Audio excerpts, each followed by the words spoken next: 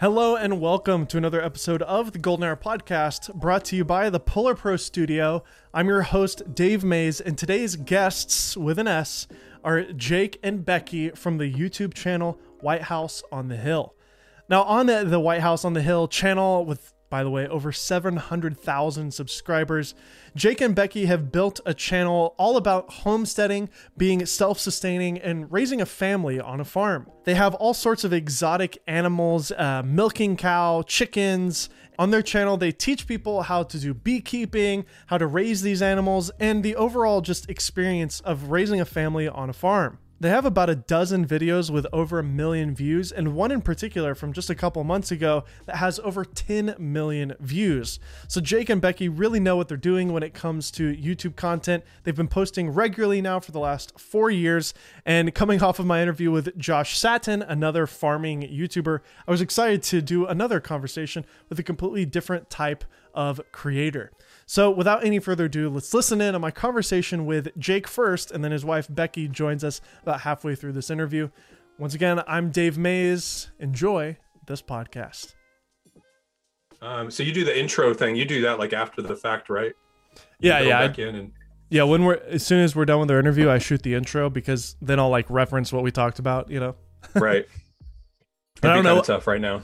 Now would be fun to go ahead and guess what we're going to talk about and say, wait till you hear this stuff we talked about, because oh my gosh, it's all the secrets to YouTube. 100%. And Dave happened to say it, and I didn't say anything. He's happened to tell the secret, and it just happened to be in this podcast. Good thing you tuned in. Good thing you subscribed to the Golden Hour Podcast channel, because you're not going to want to miss it. I think that's my intro. That's my intro right there, Jake. Thank you. All right. So I'm here with Jake from the channel White House on a Hill. We're going to have Becky, his wife, join us later in this podcast. But Jake, thank you for being on the podcast today. Your channel has over 700,000 subscribers. I'm looking at now 731. Let's get it to 800. That's pretty wild, isn't it? Get it to 1 million. You'll be at 1 million before you know it, man. It's pretty amazing. Before I know, but it gets to a point. Thankfully, you get to a point in YouTube where I can just not really pay attention to it. There was a time when I would like refresh my subscriber count like every 5 minutes because I was so obsessed with seeing it go up 1 or 2 people. And yeah, man, that really controlled my life there for a long time. So thankfully I can just enjoy making content now. And it'd be crazy to see that amount of people in front of me. It'd be way too stressful. Gosh.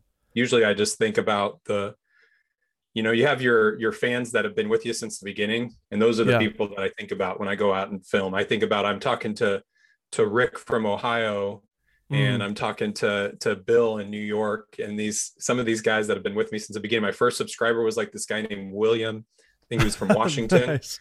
Yeah. And I'm not sure if he still watches, but that's who I think about when I go film a video, not the 700,000 people around the world.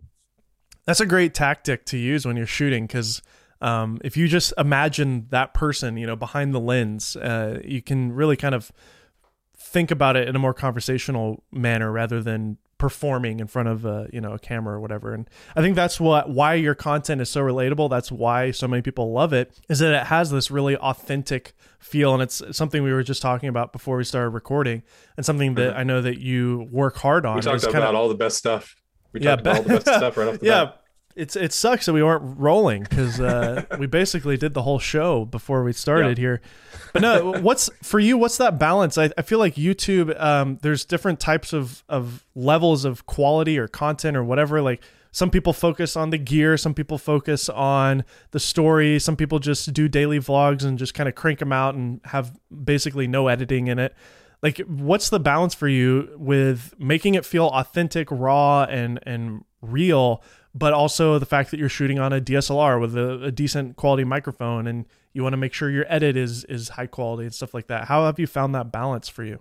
Well, for a long time, I was just obsessed with quality and gear. And then at some point it was getting in the way of me creating. And so there's channels in our genre that'll just film daily, and they'll use a DSLR too, but they'll film short bits here and there, and just whatever they come up with. Maybe there's less of the storyline when you're in a daily type situation. And then there's high quality where they're consumed more with the equipment they're using, and so the storyline is not as good, but they may be beautiful to watch.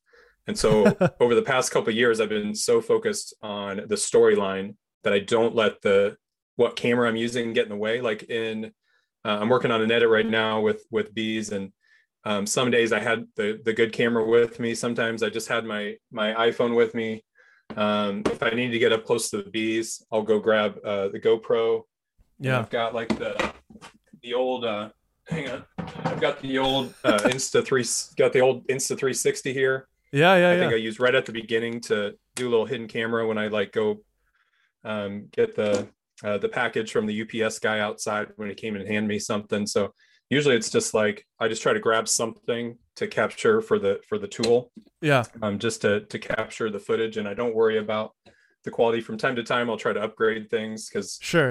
Like the Insta360 seems super grainy. I did just win an Insta360 Go 2 from there. You won they it. Were going like I won it, I guess, from like a giveaway they were doing. But that's a good way to get influencers to use your products. Just have a fake contest and then just you won it. Probably right? Because I did comment. It was on their YouTube video, and I commented from White House on the Hill, and they're probably like, "Oh yeah, we want this guy to have the camera." But so I'm cool with that because I bought way too many of these because I've been doing. This Insta360 has been my secret for making pigeon videos. And so it's so small. I was in a search. Do I have one of these little cameras? I had one of these little cameras. I don't even have this one out of the box yet, but this was like a tiny little $20 thing off of like eBay. And it's just a tiny little cube. Oh, cool. And so it would fit on a pigeon, but then, and so we'd actually have them fly and have the footage, but the footage was so shaky. And then after going through like 2 or 3 different types of cameras, like I found this one. And so I had to figure out how to attach it to the pigeons going in here and then gluing this to a bird harness, and then getting this on here and then screwing this on here. And then I even had to like train the birds because it does add a little weight to their front. And so I had to get it at a certain point. And so it's a ton of fun to watch them fly with it. I watched some videos of like eagles flying on YouTube, and it's like it's as elegant as you can imagine. I mean, they just are floating, and it is not like that with pigeons. Pigeons are like they're just so wild and crazy. Yeah. And so it's not how I imagined it would be, but it's been a lot of fun going through that journey to try to figure out how to film our pigeons because I hadn't seen that on YouTube. So that was something fun that we tried this past year. Now, I can kind of tell with our conversation right now, you're enjoying this because this isn't something that you talk about regularly on your channel, how it's made, right? No, I never wanted to, like, I didn't want to give away the secret because I had a lot of pigeon people that wanted to figure out how to film. Pigeon people. There's people that raise pigeons, and I guess that's where people probably have a love-hate relationship with me and our channel because there's people that raise a specific animal. And sorry, I'm kind of deterring off your question here. We'll get back to that. No, it's fine. That's what podcasts are for. So we have people that will raise a specific animal that will find our channel. So we hatched out emus, and we started to have all of these people from Australia. It's their official bird of Australia. These Australians would find our channel, and they were upset because they have emus in the wild in Australia, but they're not allowed to own them. And so they were really fascinated, but they're also kind of angry that Americans could own emus. And then we hatched out. We can also own guns. So yes, they can get over that. If you want to talk about guns, we can go that route too, because I have a lot of fun with that. And then I don't put it on the channel though. But then I hatched out peacocks, hatched out peafowl. And people from India found our channel and really loved our channel because they have them in the wild, but they're not allowed to touch them or hold them or anything. And so they were fascinated with us with peafowl. And so the people loved it. And then now it's like pigeons. You have the pigeon people that love their pigeons, and they fly their pigeons. And so we touch on like a little bit of a bunch of subjects that people that are really passionate about it. I've seen I'm in like some Mandarin duck groups. We raise these fancy waterfowl called Mandarin ducks, and Jeez, man, Um, that's amazing. and they're beautiful. And so I've been like in these Facebook groups, I'll go back and search for like our channel name, and then I'll Uh-huh. find all these people that hate on us because we're like we touch on so many things, but they're like passionate about this one type of animal or bird. And so Yeah. it does make me think about it, like how can I become better at taking care of each type of animal. I don't ever want to get so many animals that I can't care for each one. Yeah. And that's where some channels that are we're more in the homesteading niche, I think, than the animal niche, Okay. but or niche, how you and Jevin like to debate it. Niche, um whatever you want to and say. and so we're kind of in between this, like all these types of content of animals, family vlog, homesteading. And so people, I just try to evolve and find, where does our channel fit in, and some people are going to hate you and some people are going to love you. And somewhere in there was a question about our gear, and remind me, okay, so how we do certain things. So that's another part, is that we like to film with the pigeons. Yeah, I don't show like a behind the scenes type stuff on that. Yeah. um One, it took a long time to develop, like to figure this out. It took me months last year to test and develop till I figured it out. And then I really didn't want to give away the secret. And then Insta360 discontinued this one. And I was like, oh, I guess I can talk about it now that people can't really get this. But then they brought out the 362. Which So is even smaller, right? it's probably about the same size or so, but probably way better quality. I haven't got to use it yet. Corridor Digital did a version of did you see, do you know what Corridor Digital is? No, what's that? They're a filmmaking channel based in Hollywood, and they have a lot of VFX reviews and things. They're a big channel. They've been around forever. But they put the new 360 on a Falcon, and they did some footage on a Falcon, which was because cool. you can finally record, because this only records for a minute. I can get a minute and then it cuts off. So people always want to see more footage of the pigeons. Sure. But now I think the new one, I think you can set it for like 15 or 30 minutes or something. So yeah, I think that's you amazing. can record a lot longer. And I am saving some kind of bigger overarching questions about your channel and your story when your wife joins us. Okay. I just want to take this time to nerd out a little bit, but Okay. I do think that it's interesting that you're talking about the haters and stuff. And I think there's a lot to be said about that no matter what you do, when you put yourself on the internet, you're going to get hate. And when I was doing gear reviews every single week, I would see that constantly. Your microphone sucks, or why are you talking about it this way? The way you said it there was stupid. And how do you deal with that as a creator? And how have you developed? I mean, you just kind of have to have a thick skin, I guess, but there's probably some truth in certain types of criticism. So I don't want to like dismiss constructive criticism when it comes my way. How are you able to balance that? And is there anything that you could say to somebody starting out that's kind of, maybe discouraged by some of these negative comments that you can get sometimes on YouTube? Yeah, I see a lot of new creators that it's the dislike button is like the first thing that hits them, where they're like, oh my gosh, I got my first dislike. This is, why would they dislike my video? They took time to watch it. I made it and they disliked it. And so that's the first thing you have to like get over with, is just, there's going to be people that watch every one of your videos and they're going to dislike every one of your videos. And that's just part of that.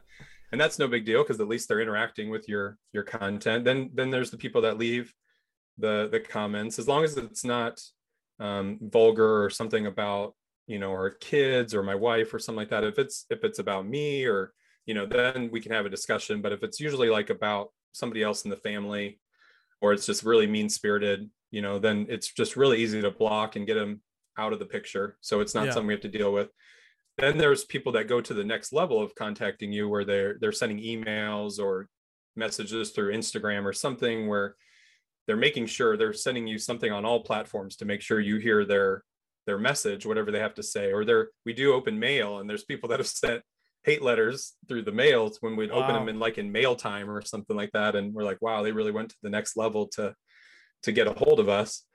So there's ones that they stick with you a little bit. There's some that I can still think of in my head, where somebody sent a letter about something we did, and I was like, why would you take the time to send that a letter? Like, just kind of blew me away. But usually it does help me think about things when I talk about them on a video. When something happens, we have animals, and when you have animals, you're going to have animals that get sick, that get hurt, that die. And so when we have an animal die in the video, we'll show that, and then some people will comment and they'll say, you know what, every time I watch your videos, an animal's dying. And it's not the case. It's like maybe 3 or 4 videos a year, but when they watch that kind of content, YouTube recommends the same kind of content. And so a lot of times they'll get recommended those other videos that are very similar to that. And so that's kind of the unfortunate thing about the way they'll watch our content. But, and then we get, so when I talk to them about, try to explain what happens in a video, I already now I have an understanding of what the viewer sees and how I'm going to edit it all together. And so I want to show all the steps I took to try to save an animal or to take care of them. And so we'll have people that will, so I have a better understanding of how they'll react when something happens. And so there are a lot of times that I edit out so much, like I usually, some of these videos are hatching videos, and this one I'm working on right now that I'm going to put out probably later today is one about our bees. And we've been working on it for a couple weeks. And so it'll be 5-6 days of filming cut down to like 10-12 minutes. And so we edit out a lot of little details where they'll say, why didn't you do this? And I'll be like, I just cut it for time.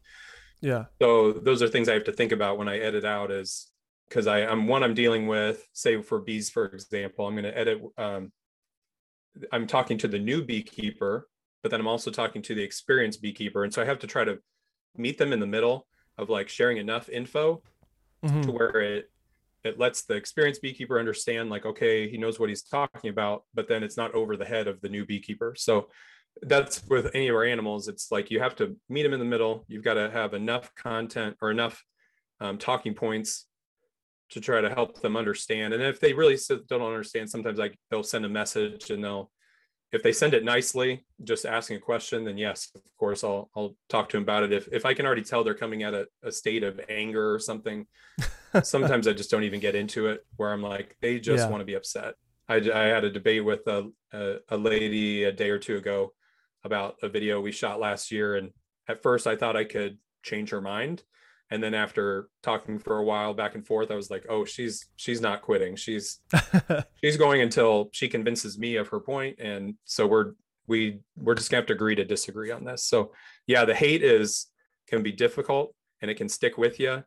And I, for a long time, had a desire to respond to every message everywhere, because you want to keep everybody's attention and interest and let them know that they're important to you. But it does get to you, the amount of negative feedback you'll get. And so at a certain point, you just have to, I'll respond to so many, and then I just got to walk away from it and say, there were a couple messages that just got a little too tough, and I just got to go move on to the next thing, because it's just holding me from creating something else.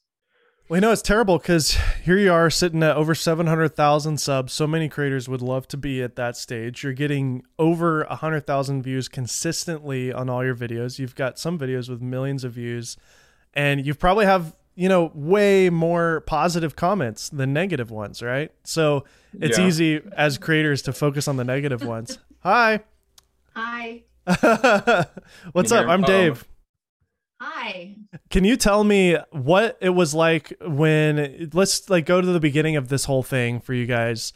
What made you guys want to do this channel in the first place? And I think it's so unique that you're doing it together, because there's so many creators out there that are married, and at least for me, I've tried to get my wife to get interested in YouTube, and she has no interest whatsoever.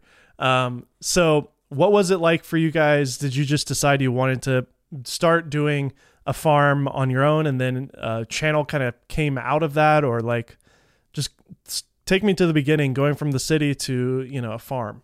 Yeah. Well, I grew up on a farm. So it was always my dream to go back to that, because we lived in the town for 10 years, and I really wanted to get back to getting out by ourselves, getting animals. So I was really excited about that. And so I kind of pushed it on to Jake and saying, this is what we need to do. So when we finally got to move to the farm, we got 6 chickens, and it's been such a long time since we took care of chickens. Hi. I was such a Everybody's coming in. Hi. Hi.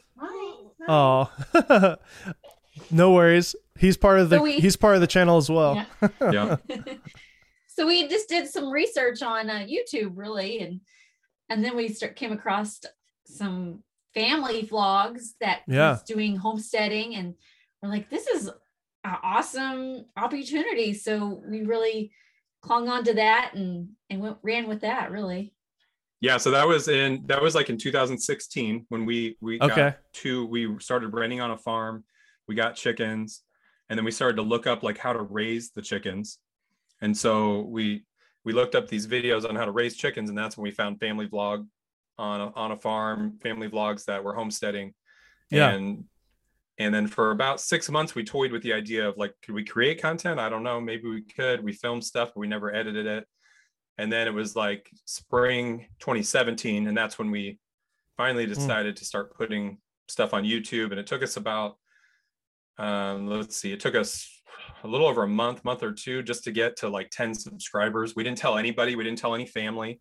Sure. And so then there's people all the time that'll be like, they're just starting and they want to know, how in the world do we get 1,000, 10,000, 100,000 subscribers? And when we started, we didn't tell any family. We wanted to see how YouTube works. And you guys didn't have your own social medias really at the time either. No, we hadn't anything really going yet on Instagram or Facebook or anything. And so, but then we started making connections. We started going to events.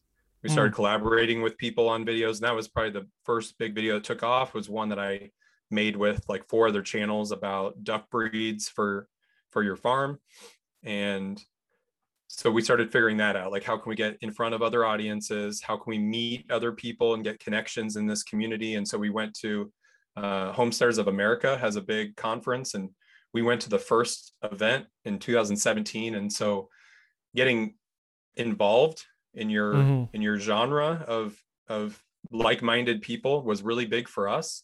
And then that led to like my first job with video, where after that first time we went to Homesteaders of America, they contacted us to film their future events. Oh, wow. And so they liked the video we made from their event. And so the last 2 or 3 years we've filmed at their event. And so that just helped lead to other opportunities. That was something initially we're trying to figure out, how do we make money with this thing, because monetization was so small at the beginning. Yeah. So that's where we started looking for, how can we work with companies, with hatcheries are a big thing in our niche with chicks and then events, things like that, where we could actually go and film and still be productive, but then make money with it along the way. And so that really helped supplement things until we were able to get the channel to support us more on its own. Now, Becky, what was it like learning to be a performer on camera? Was that something that came natural to you? And not at all. Still is hard. I don't know. It's weird. Is it? Yeah. I always think it's funny when I get to see other YouTubers working. I don't know if you've ever like been around other YouTubers and you see how they film, and you see all the mistakes that they make. Awkward. It's like watching them. It's like watching them get dressed or something. It's like so uncomfortable to see somebody else pop out of camera and start talking. Yeah, because you see, like when you watch another creator's video, you see the edited version of it. But then when you actually see other people working, it's amazing how nobody is perfect. Like we're all, fumbling your words or like having to reshoot it. And I think, I'm the worst. Becky, you never fumble your words. I'm the worst. Like, especially if he wants me to say a certain thing, I will not say it because it's focused on not. I think that's what makes to go off the cuff. That's what makes your content so relatable, though, is that you guys are just mostly going off the cuff, right? I mean, I would assume you might have a general premise or like an idea of what you're going after, but instead of just reading a script, you guys are really just kind of living life. Yeah, I have a storyline that a lot of times in our videos, like a hatching video, say, we don't know how it's going to end, but I know the general direction that it needs to go in. And so I've got things that I need to update from time to time along the progress of the eggs and or along a story where we were just filming this one with bees. And so initially they seemed to be dead. And so we were trying to figure out how can we revive these. And so in a lot of these storylines, we don't know how it's going to end, but Yeah. I can keep like a mental image of the edit of, okay, here's the something. So it's not just chopped together footage from one day to the next, that it's finding ways to flow through it, and then to tell, give little bits of information. So it's somewhat educational, but it's not boring. And so that's where we try to mix in things throughout the way. But yeah, it's back when we tried to either force things more, or when she had to film more, because I used to, when I was working a job, now I'm just a lazy YouTube bum. No way, man. Back then I would be work harder than most people. So a lot of yeah, we do. I know. I would tell her, like, I need you to go do this and talk about this. And so then I'd watch back on the edit, watch the footage, and I'm like, oh my gosh, like I keep going through, because she finally get the end, she'll get it right. And so I just have to skip over everything until she gets to the last time when I know she did it right. Yeah. I'm sure now it's been several years. I hope, I'm sure you've advanced and gotten better, and same for Jake as well. What was that moment for you? I mean, you mentioned you had a job, and you were doing YouTube on the side. I think that's how almost everybody starts out. Obviously, I mean, it takes, if you're lucky, a year to start even bringing in any substantial income, if not for most people, 2 to 3 years before you can transition. What was that transition like, and at what point were you guys able to go full time into YouTube? Well, I love to talk about this, because a lot of people will ask us in our niche, they'll ask us, how'd you grow from the beginning? And it's helped because we worked our own business in the past, and so it helped us learn how to fail, because in YouTube there's so much failure. And so it's one thing treating it like a real job, because there's people that will say, when it makes more money, then I'll treat it like a job, or I'll work at it harder. And I think she's taking little guy for somewhere. It's okay. What's his name? So that's Isaiah. Okay, Isaiah, he's so cute. He's 2 years old. And so when I'm giving people advice, remembering back to when I started, we went all in. And so by that I mean I put YouTube first before any other career, any other job. I had other either part-time or somewhat full-time jobs that I pieced together to make like a full-time income. And so, but between all of those, we were posting 4 to 5 days a week. I was learning, I was getting into, I thought it was funny. I was listening to your last podcast it was Chris, and he was talking about, I started the way everybody did. I watched Casey vlogs and then Peter McKinnon stuff. And I'm like, yep, me too. And so you get obsessed with the really good creators. And so you learn how to fine tune your craft. But we that's how we treated it. We treated it like a full-time job that we were going to put time into. We tried to learn as fast as we could by making mistakes, because people are afraid to put out bad content. And at the beginning, we put out a lot of bad content because we didn't know how to tell a story. We didn't know how to film or edit. And so that's all you have to do, is just start to do it, make mistakes, but then treat it like a job where your goal is to get to the next stage. I mean, at the time you're like, man, is this ever going to work? Are we ever going to grow? Are we ever going to make money? I wanted to move faster, and it's just, you got to have the patience for the algorithm. And well, the fact that we are blessed in this like day and age to do what we love full time and get paid, and there's no barrier of entry other than the time and the amount of creativity that you can come up with. I mean, if you put yourself in that perspective, it's pretty amazing. Oh yeah, it was no time at all compared to like a previous a company that we ran by ourselves. That made little to no money in 5 years. So we just completely failed at one business, and then for this to make, within about a year we were making money, and then about a year and a half we got to a point where it was making more than most of my other jobs, to where we were able to.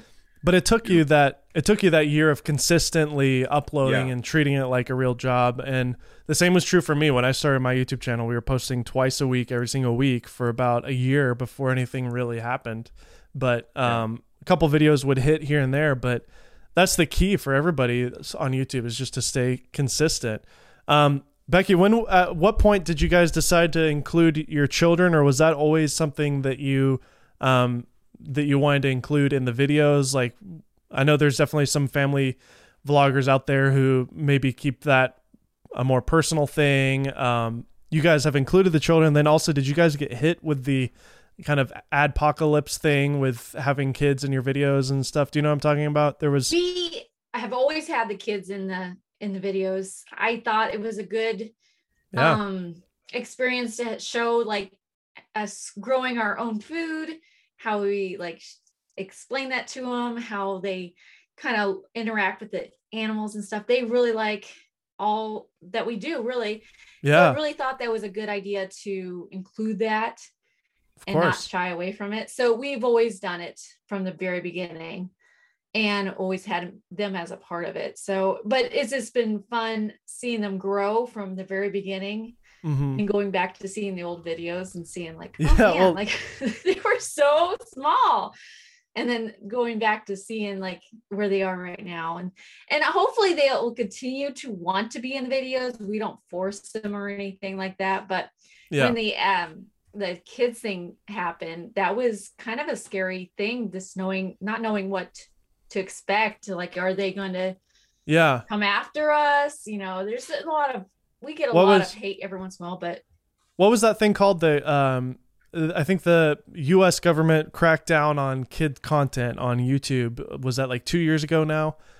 Did you guys get hit by that at all, monetization wise? They cut content or cut comments off on a lot of our videos, older videos. But since our content is not just for kids, so we don't have issues with that.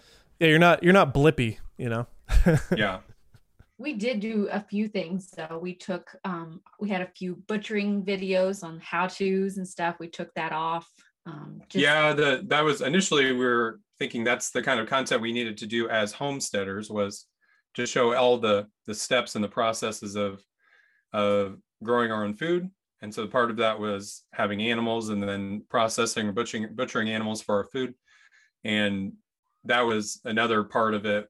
With the adpocalypse stuff, was they cut back on what you could show as far as like animal births, and with animal butchering, you just couldn't show it and be monetized. And so we had to scale that back. Yeah. Okay. And then really through the process of us like hatching out emus and peacocks and some of our birds, then people saw our channel as more of a animal type channel instead of like a homesteading type channel. And so then it was confusing to them that like, oh, these guys, do they love their animals or do they want to kill their animals? And so that's where it became complicated, that we talk about it, but we don't really show a lot of that stuff. So gotcha. I'm interrupting this podcast to briefly remind you guys to please subscribe to the Golden Hour Podcast. There's a lot of people who listen who aren't subscribers. At this point, if you've enjoyed the show, I guarantee you'll enjoy other shows as well. So hit the subscribe button and enable the bell notification on the Golden Hour Podcast YouTube channel. So what does it look like for you guys when you're starting your day and you're about to go shoot a video, or, you know, you're trying to plan content for the week? What's your process look like for your channel? Because it does seem very effortless when you watch it. It just seems really natural and fun, but there's obviously a lot of thought and time that goes into it. Tell me about your process of making videos together as a team. Well, most of it doesn't start with like, all right, we're going to go film a video. Usually it's like there's something happening, got to grab the camera, and then this will be the start of something. I think I've got, because I have like, I'll save my content like in a daily folder, so I can go back through and find like specific things, or I keep like a specific topic that we're working on, because I know it's going to be a video just about this one thing, and then I'll save all the files in there. And so right now there's this one that I've been filming for like the last 2 weeks that'll come out sometime today, and then our next one, we've been filming a couple things throughout the week. And so we had chicks sent to us, and so we had to start filming with them. They send chicks through the mail, and so we started filming with them, and then we'll figure out how to tell that story. And then there's there's a couple hatching videos that are in the works where we've gotten the eggs and we may have put them into the incubator, or there's a bird that's sitting on them to hatch them out. And so all of those, I just keep them organized. And then I just try to film a little bit every couple days with each one to keep updating whatever's going on. And then when we get to about the week that it's like, it's go time for this video, okay, now we need to start working on tying in the full story of what have I done so far? What do I need to do to make this a complete video and not just like, here's this. How do I tell the story of this? Yeah.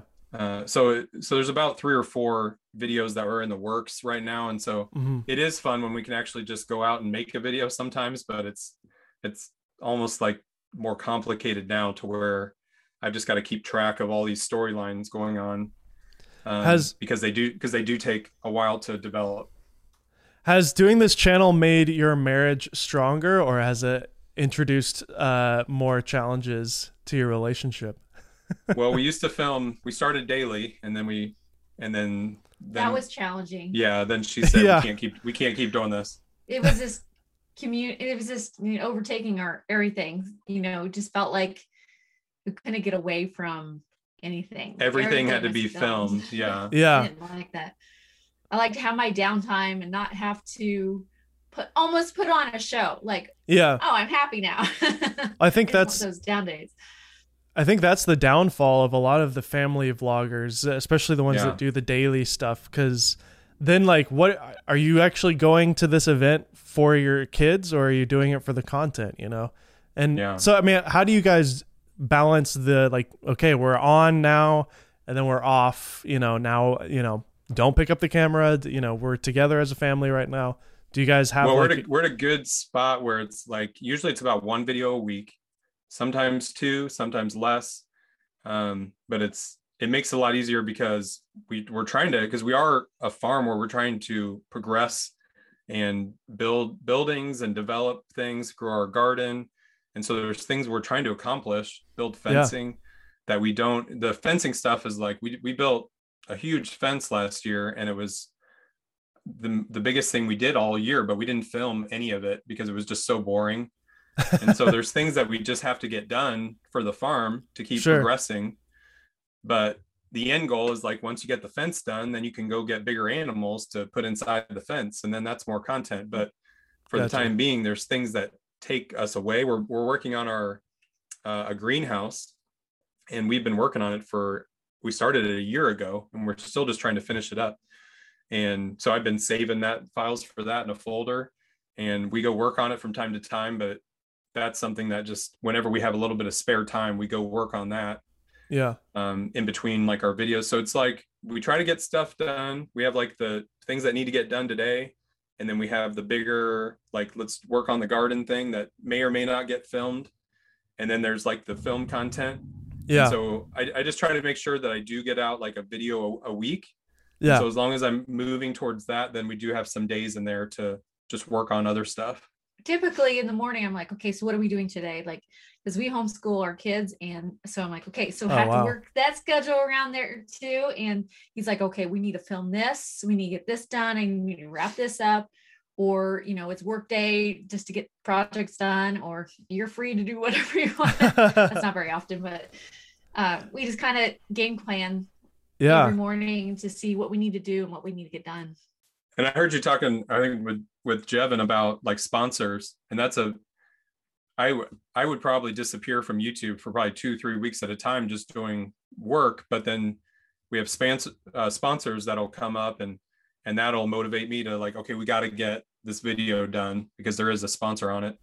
Yeah. And so that's where we've got to balance things of like the sponsors and the videos help pay for all the projects we have on the farm. And really so far, that's where all our money's gone into, is when we get money from sponsors, we just turn right around and we put it into developing our farm. So that's where we just try to balance everything. We get videos done because of that, but then we're just always out there working. And so a lot of people will ask us like, I wish you made more videos, or, I wish you could post 2 or 3 times a week instead of just once. And we want to get stuff done. And we also have to remember that it's a marathon and not a sprint. Yeah. And so we could make more money by posting more videos, but then it would put way more strain on us, and it would be much more difficult for us to accomplish anything, because when I'm making videos, we just aren't getting our projects done. Do you shoot everything and edit everything yourself? Yes. Yeah. Okay. Yeah. There's things that we're at a place where I don't know if I could give up filming and editing. Kind of have a love-hate relationship with editing, because I love the end project, but I am so ADD with it that I have a really hard time. I think if I were to stay on top of it, I could get done in like 3 or 4 hours, but I take so long thinking through things, and the music's a big part of it. And so oh yeah, I need to like sit with a professional editor or something and see their workflow, because I just have such a weird workflow with it. And it's when I was a graphic designer out of college. Okay. And with graphic design, it's one of those things where you just never can be done with it.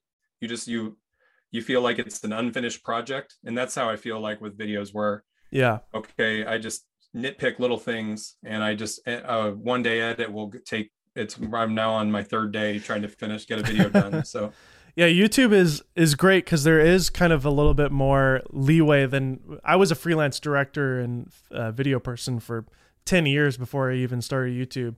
And, when you're working with a client, it has to be a certain level of quality. But with YouTube, I found a lot of freedom in it, because you can kind of just be good enough with good enough, because you got to just move on to the next video, But it's hard. It's hard to find that spot when it's your baby.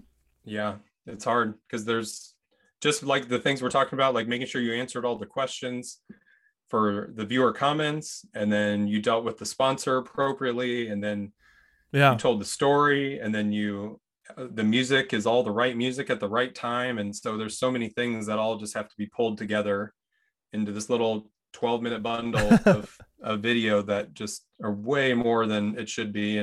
But you're right, there's no, the main thing is that there's times when I'm like, you can't make every video your best video. Yeah. But you just try to give it the best shot to, like, as far as like a viral type video, I always just look at every video as like, is this one that has a chance? Okay, I better make sure I come with it with the title and thumbnail, just to give it the best chance to get off to a good start. Well, let's go to that. I mean, you've got several videos in the millions of views, which is amazing. Congratulations. But you did have one that was 7 months ago with over 10 million views. I Killed the Queen to Save the Hive. Killer title and thumbnail, for sure. But yeah, I mean, you've got some of these videos that, I mean, let's see. It looks like you got at least a dozen over 1 million, if not more. But pretty amazing. This most recent one, the Queen, I mean, what was that like? What happened? How, when you really analyze some of these videos that have over 1 million views, what is it that you find to be the common variable between them, if anything? Thumbnails are very similar. If you look at like our top maybe 10 videos or so, I've started to learn just what does well with a thumbnail. And I'm still not good at it, but there's similarities that I've just learned with where I'm at in the thumbnail. If I'm the focus along with the animal or the bird or whatever, or the bee. And so learning that, plus titles are so frustrating. I think I heard you talking on another podcast about somebody that there's companies or people that just come up with titles. Were you talking about Casey or somebody? We were talking about it with, they just have somebody that just comes up with titles. Oh yeah, there's most high-end YouTubers have guys that their full-time job is editing thumbnails, and writers that come up with titles. And yeah, Casey Neistat, when he was doing daily vlogs, he had a full-time music person that was just finding music for each vlog. And that makes sense, because I couldn't believe that he was putting out videos every day and he had new music at the time. And then now that he's doing it again, or he started last year, and he just was using the same little bit of music, I was like, that now makes sense. It does. It just takes me hours to find all the music I need. And I haven't seen many people that have a videographer, but I've seen people that are developing a team because they have, as their farm grows, the chores grow, more animals have to be taken care of.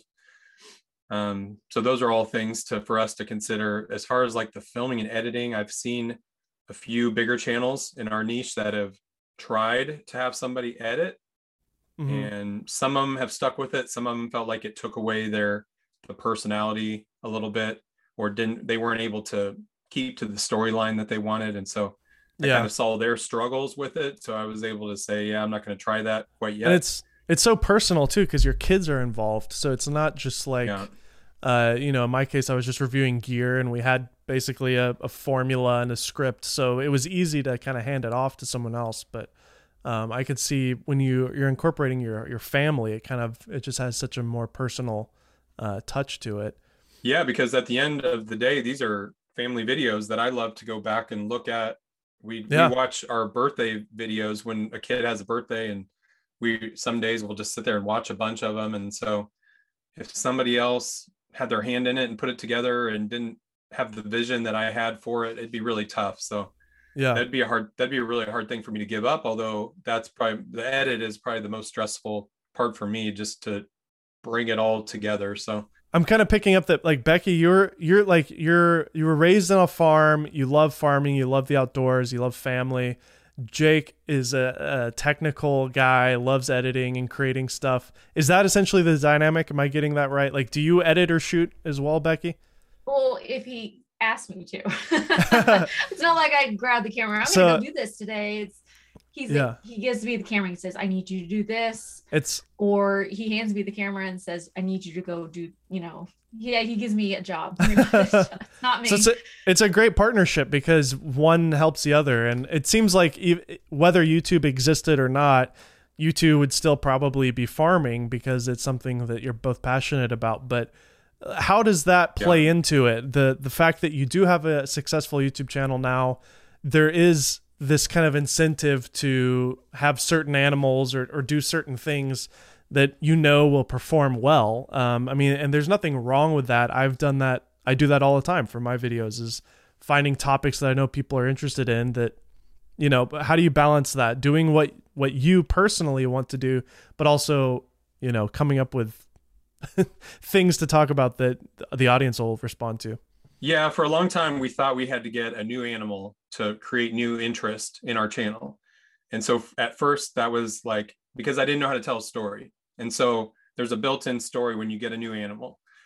And so it was something easy to do. And then after a certain period of time, or once I started figuring out storytelling and how to put together a video that was interesting from the beginning to the end, I realized we have more than enough animals. We do want more, but it's more for us and our enjoyment to have horses and some other animals on the property. But we've got a lot of the animals that we need to create content now. People love these animals. They've got, they've got names, and people start to understand their personalities. We have Bamboo as our emu. He's got his own Instagram page. And so he's got a built-in personality that people already know about and love. And then, but then as far as creating content that people would be interested in, there's certain stories or certain things that I know will do well on our channel. Anything really bird related, animal related is going to do well. And then when I want to make something more about like our garden, I know it's going to struggle more, just because our audience is more into our animals. And so that's where I've got to, there's certain things that I'll either just have to do separate of our video content, because I know it won't do well, or I just got to say, you know what, this video may or may not do great, but I do want to put this out when we finish our greenhouse. Like, the video may struggle, but I do want to show people the progress we made, because it'll be really cool. So those are the things that we understand what'll do well and what won't do well. But learning to tell a story has been the biggest thing. So we didn't just have to keep buying animals, because that was the balance for a long time, was like, well, we just need to go get something new because our channel's seeing a little bit of a decline. And so once we learned how to do stuff, and then like the bees, for a long time, I was a bird channel, because we were renting on a farm. And so we were a bird channel. We had a lot of chickens, ducks, turkeys. We got pheasants and mandarin ducks. And then we started hatching out our emus. And So we were just all birds because we only had a limited space. And then 2 years ago, we moved to our farm now that has lots of space, and it's our own. And so we can get whatever we need to here. And so we got into cows. We got a milk cow, and then we got pigs. We've got a dog. And so we were able to start branching out to other types of content. And then bees became something that was not something I expected to do well, but it's done well for us. A balance between like the bee experts, the beekeepers, and people that are new to bees, because a lot of people that watch our channel are just interested in farming content, even though they don't do it themselves.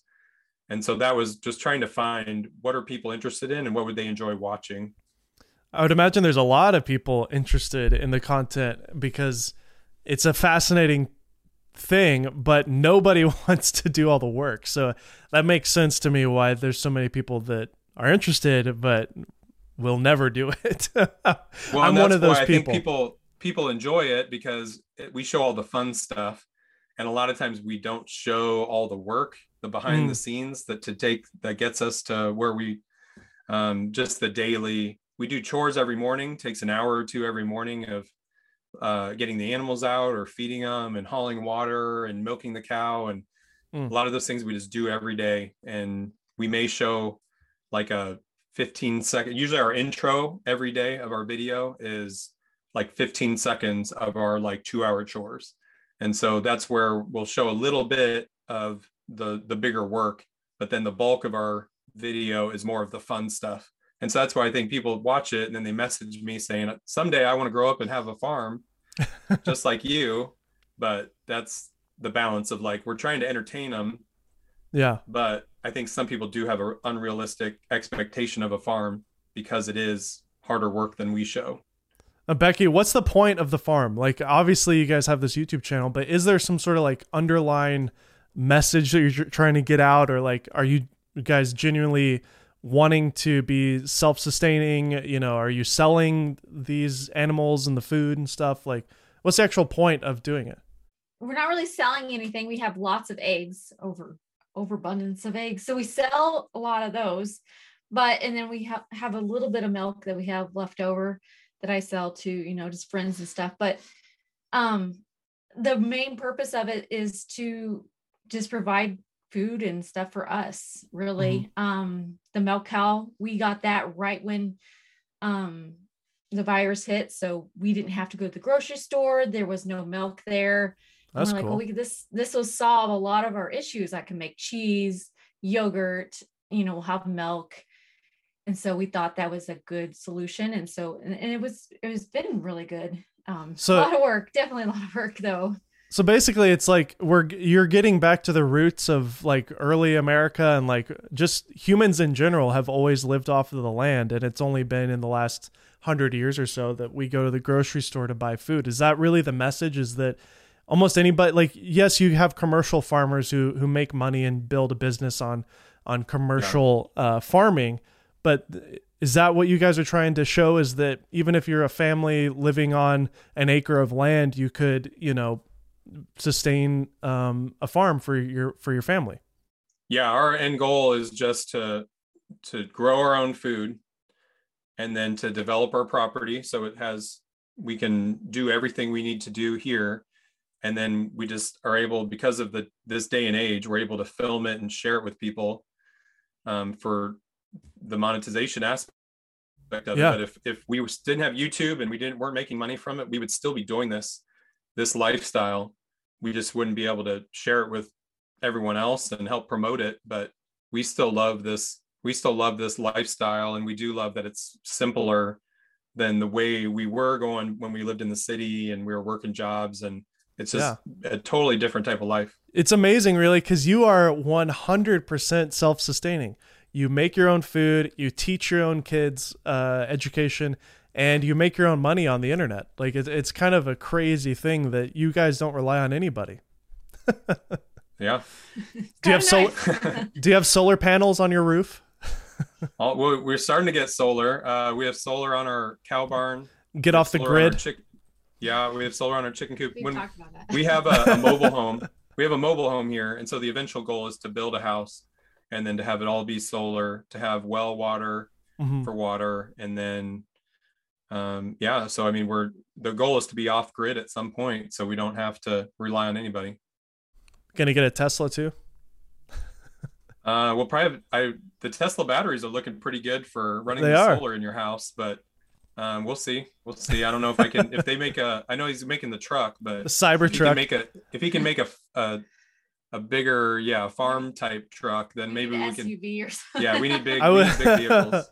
I would love to see a Cybertruck rolling around in your on your farm. That'd be hilarious. That would honestly, that would probably help your channel. To be fair. So I mean, what are some of the struggles that you guys like? If you could go back and change something about this journey over the last 4 years on YouTube that you could share with our audience. We have a lot of up and coming YouTubers that listen to this show. And it sounds to me like, Jake, you're a fan of the show. I appreciate that. Thank you for listening to so many episodes. It's good. You got some good guests. I mean, Sarah Dici, she brings the fire, and Jeff Dovey, and then in the farming community, Josh Satin, and then looking back on some of your old stuff. I mean, not even that old, but to have remind me his name, Logan's editor. Yeah, Hayden Hillier Smith. Hayden is he's hot right now on YouTube. Man, yeah. And then some of your old ones like Chris Howe on there, and Jesse Driftwood, and man, you've had some amazing guests. So I'm trying to branch out and get more creators that aren't just like filmmaker related, because everybody you listed is like in that niche. So, but yeah, I mean, what are some of the mistakes that you guys have made along the way that you could kind of cautionary tales, if you will, to share with other people coming up? First thing I had to overcome was music. Music's a huge part of our channel, and right off the bat I thought I could use any music I wanted, and so I started throwing popular songs on my first couple videos, and then they all got flagged for monetization. And I was like, I can't use just popular songs, okay. And then we found Epidemic Sound, and so that's been just a game changer for us to find some type of music service. And then learning to tell a story is what changed everything. Trying to figure out who we were as a channel, what makes us different than other people was really big. But learning to tell a story, because I look back at our first year of videos and I thought I was doing really good. I was editing them decently, but there's no story. It's like, here's just everything we did through the day, and then day over. And then there was nothing to keep you coming back, or that it was just like, here's this, and then that's that. And so once I figured out, like, just watching a lot of videos is, breaking down other people's content as far as what's good about it. Why is it good? Some people, like Casey's, kind of unrelatable because he's lived such a weird life. Yeah, he's an eccentric person in general. So you can't go like fly these $20,000 plane rides that he gets to fly, but how can I bring something interesting to my life?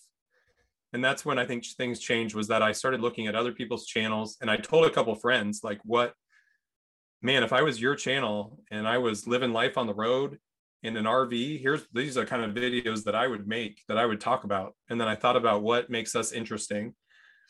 And so we did a lot of things just being scrappy along the way with like collaborations and going to events. But then once we figured out what made us unique, and we made a video called What It's Like to Live with 85 Chickens.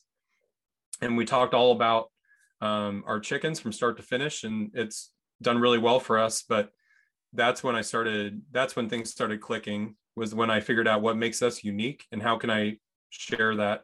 And so even though our videos aren't focused on our family, it's more about the animals.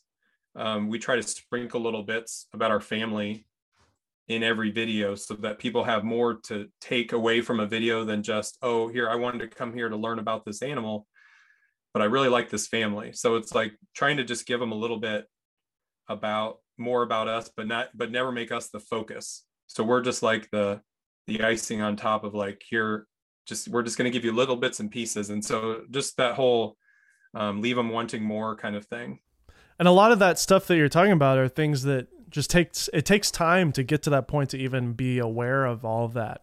And so I think the thing that stands out to me about you guys is, at the very beginning, you guys remained consistent. You said you were posting 3 times a week. And yeah, just remaining consistent allows just make you to content. Yeah, just make content. You're going to make mistakes. Just go film and learn how to edit, and then start to be able to self-analyze your content to realize what's good and what's bad, and how can I fix it, and then how can I make it interesting so there's nobody else like it on YouTube. How can I be different?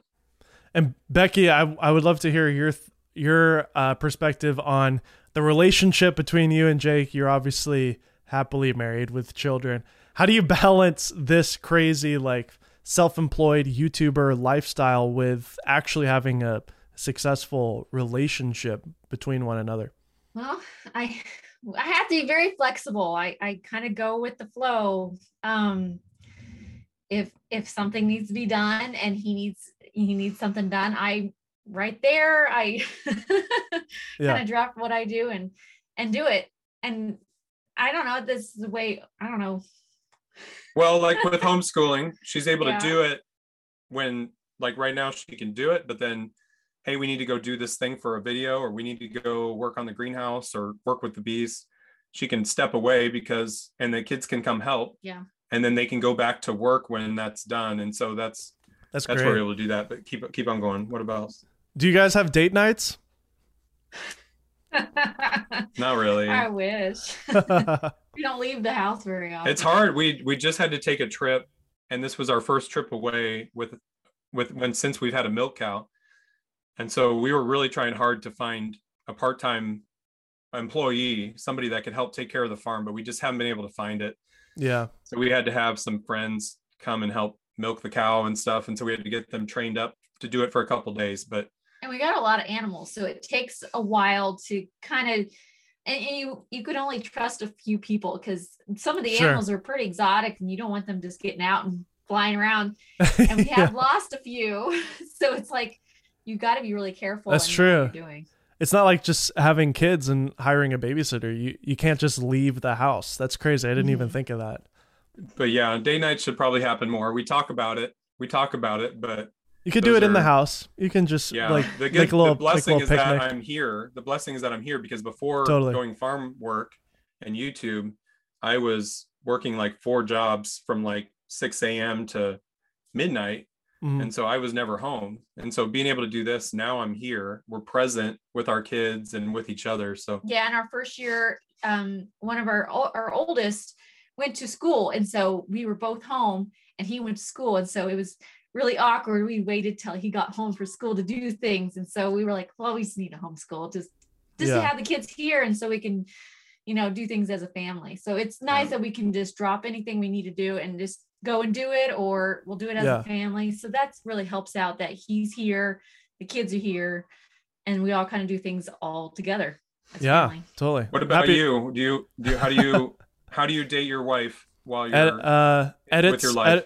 Editors. I've got 3 editors now, so I don't edit anything. So okay, that's why I was trying to harp on it for you, because I think it's one of the biggest game changers for me. Is like, once this podcast is over, I'm going to pass this off to my editor. He's going to do it, so I don't have to think about this podcast ever again.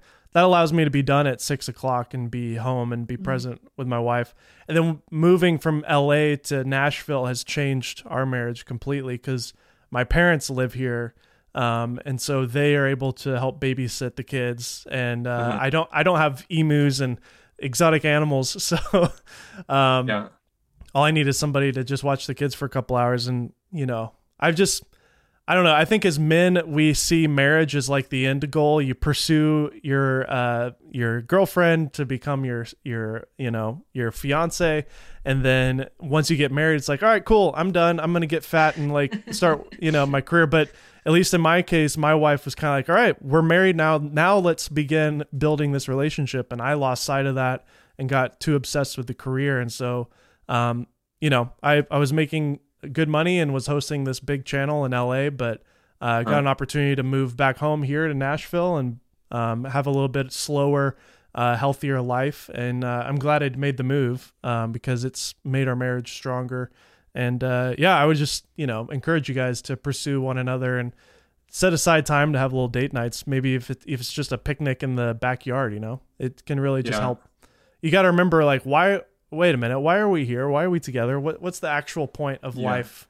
You know, it's important to kind of remember that. And I've taken a break from YouTube for the last 3 months, other than this podcast. Yeah. But I'm excited to get back into it, starting another channel. But anyways, I would say that we do try to enjoy it, but that's, people see our videos and they go, man, I would love to live this life.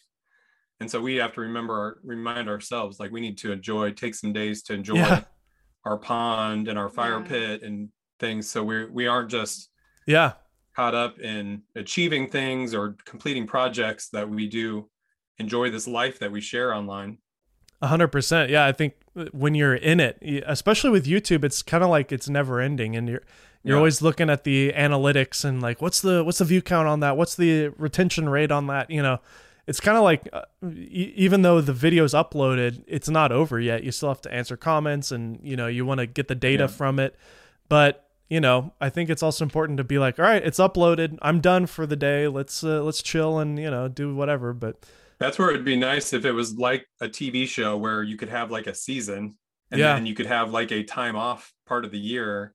Would be huge if we were able to do that, and the algorithm would still be pleased enough. That's the only thing, is you just have to keep feeding the algorithm. But if there was a way to do it and to have like an actual season and be able to get a break, it would be huge. Yeah. Yeah. I am friends with iJustine. She's a pretty big tech YouTuber, and but she'll shoot, I think she told me she'll shoot like 4 or 5 videos in like 2 or 3 days. And then basically for the rest of the month, like, her and the editor will their job is just to edit those 4 videos.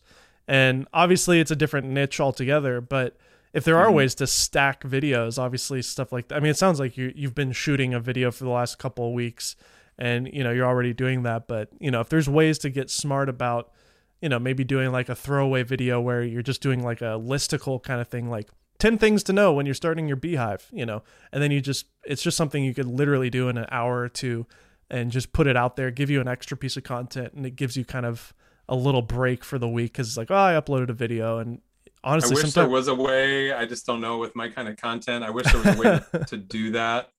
I get jealous that you were talking about on one of your other podcasts about that you love the reaction channels. That's what I'm built. That's what I'm going to build now. And a couple other ones. Drew Gooden or something like that. Yeah, I love those guys too. They're great, and I love that they're hilarious. When you're able to sit at a camera and react to something, talk about something, and be funny. Cody Co. Kind of guys. Yeah, totally. Man, that would be the dream, because then you could absolutely do multiple ones a day and hire out editors too. Yeah. But it's just, I don't know how, if I got to a point where I could do a more, I don't know if I'd want to do a podcast, but if there was some way to sit and to batch film, to talk about things here and there, to fill the void here and there, that'd be great. I just don't know if I could get the views on it that we do with our other content. I don't know. I don't know. I would encourage you guys to look for an editor or something and just give it a try. I mean, it's not as expensive as you think either, to be honest.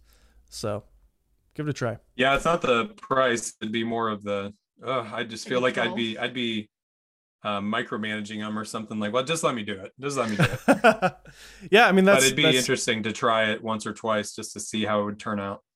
That happened to me too. And you learn to let go. And then also sometimes you might be surprised, like especially if you hire a good person, they may be better than you. To be honest, you have to accept that there's editors who are better than you potentially out there.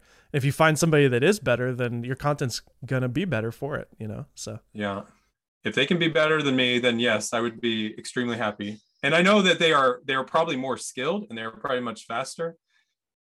I guess it's just bringing what's in my mind to the screen would be the challenge, I think.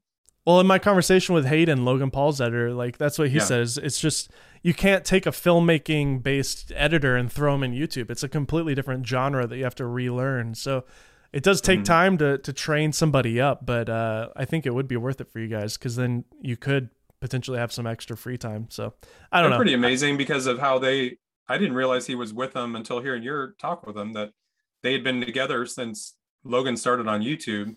Yeah. I thought he came along the way. And so that's just amazing that No, yeah, he was part of the daily vlog. Long. He did all the daily vlogs back in the day too. So yeah. Which also means he was the one who edited that awful video that went viral. But yeah, I saw him. He had to talk about that. Yeah. Yeah, you exposed a lot of stuff about him and that stuff I'd never heard. So that was pretty good. Yeah. Well, hopefully we didn't expose too much on you guys. Well, it was a real pleasure talking to you guys. We could probably talk for another 2 hours, and I would love to have brought my wife in here so that you guys, Becky, you and Laura could relate on the YouTuber husband lifestyle. Hey, you've done 4 with Jevin, so you can always we can always do a part 2 sometime down the road. Oh, absolutely. And maybe we'll just come visit you guys and we could do it in person. That'd be fun. Put you to work. Oh, heck yeah. I'm excited. Put me to work. All right, guys. Well, thank you so much. Everybody go check out White House on the Hill on YouTube. We'll get you guys up to 800,000 and hopefully 1 million before you know it. Get that, was it a gold play button? Is that right? Sure, yeah. We got our silver one in our chicken coop, so our chickens poop on it. Oh, that's perfect. It's a really great metaphor there of what's important in life. Jake, Becky, thank you so much for coming on the show, and it was a real pleasure meeting you in person. And thank you, Jake, for being a fan of the show. Yeah, thank you so much, Dave. I hope you guys enjoyed my conversation with Jake and Becky. It was a real pleasure for me to get to know them over this conversation and hear more about, again, another farming niche creator. It's fascinating to me how many people are interested in it. I mean, it makes sense. It's something that I'm fascinated in, and I'm never going to start my own farm, that's for sure. It's really cool to see the numbers that they've been able to achieve on there as well. Let me know your thoughts in the comments down below. Also, if you're a fan of this video, you'll definitely be a fan of my other interview with Josh Satin, another farm creator, and also Sarah Dici, a podcast that Jake mentioned a couple times in this interview. All right, once again, I'm your host, Dave Mays. This is the Golden Hour Podcast, and we'll see you next week.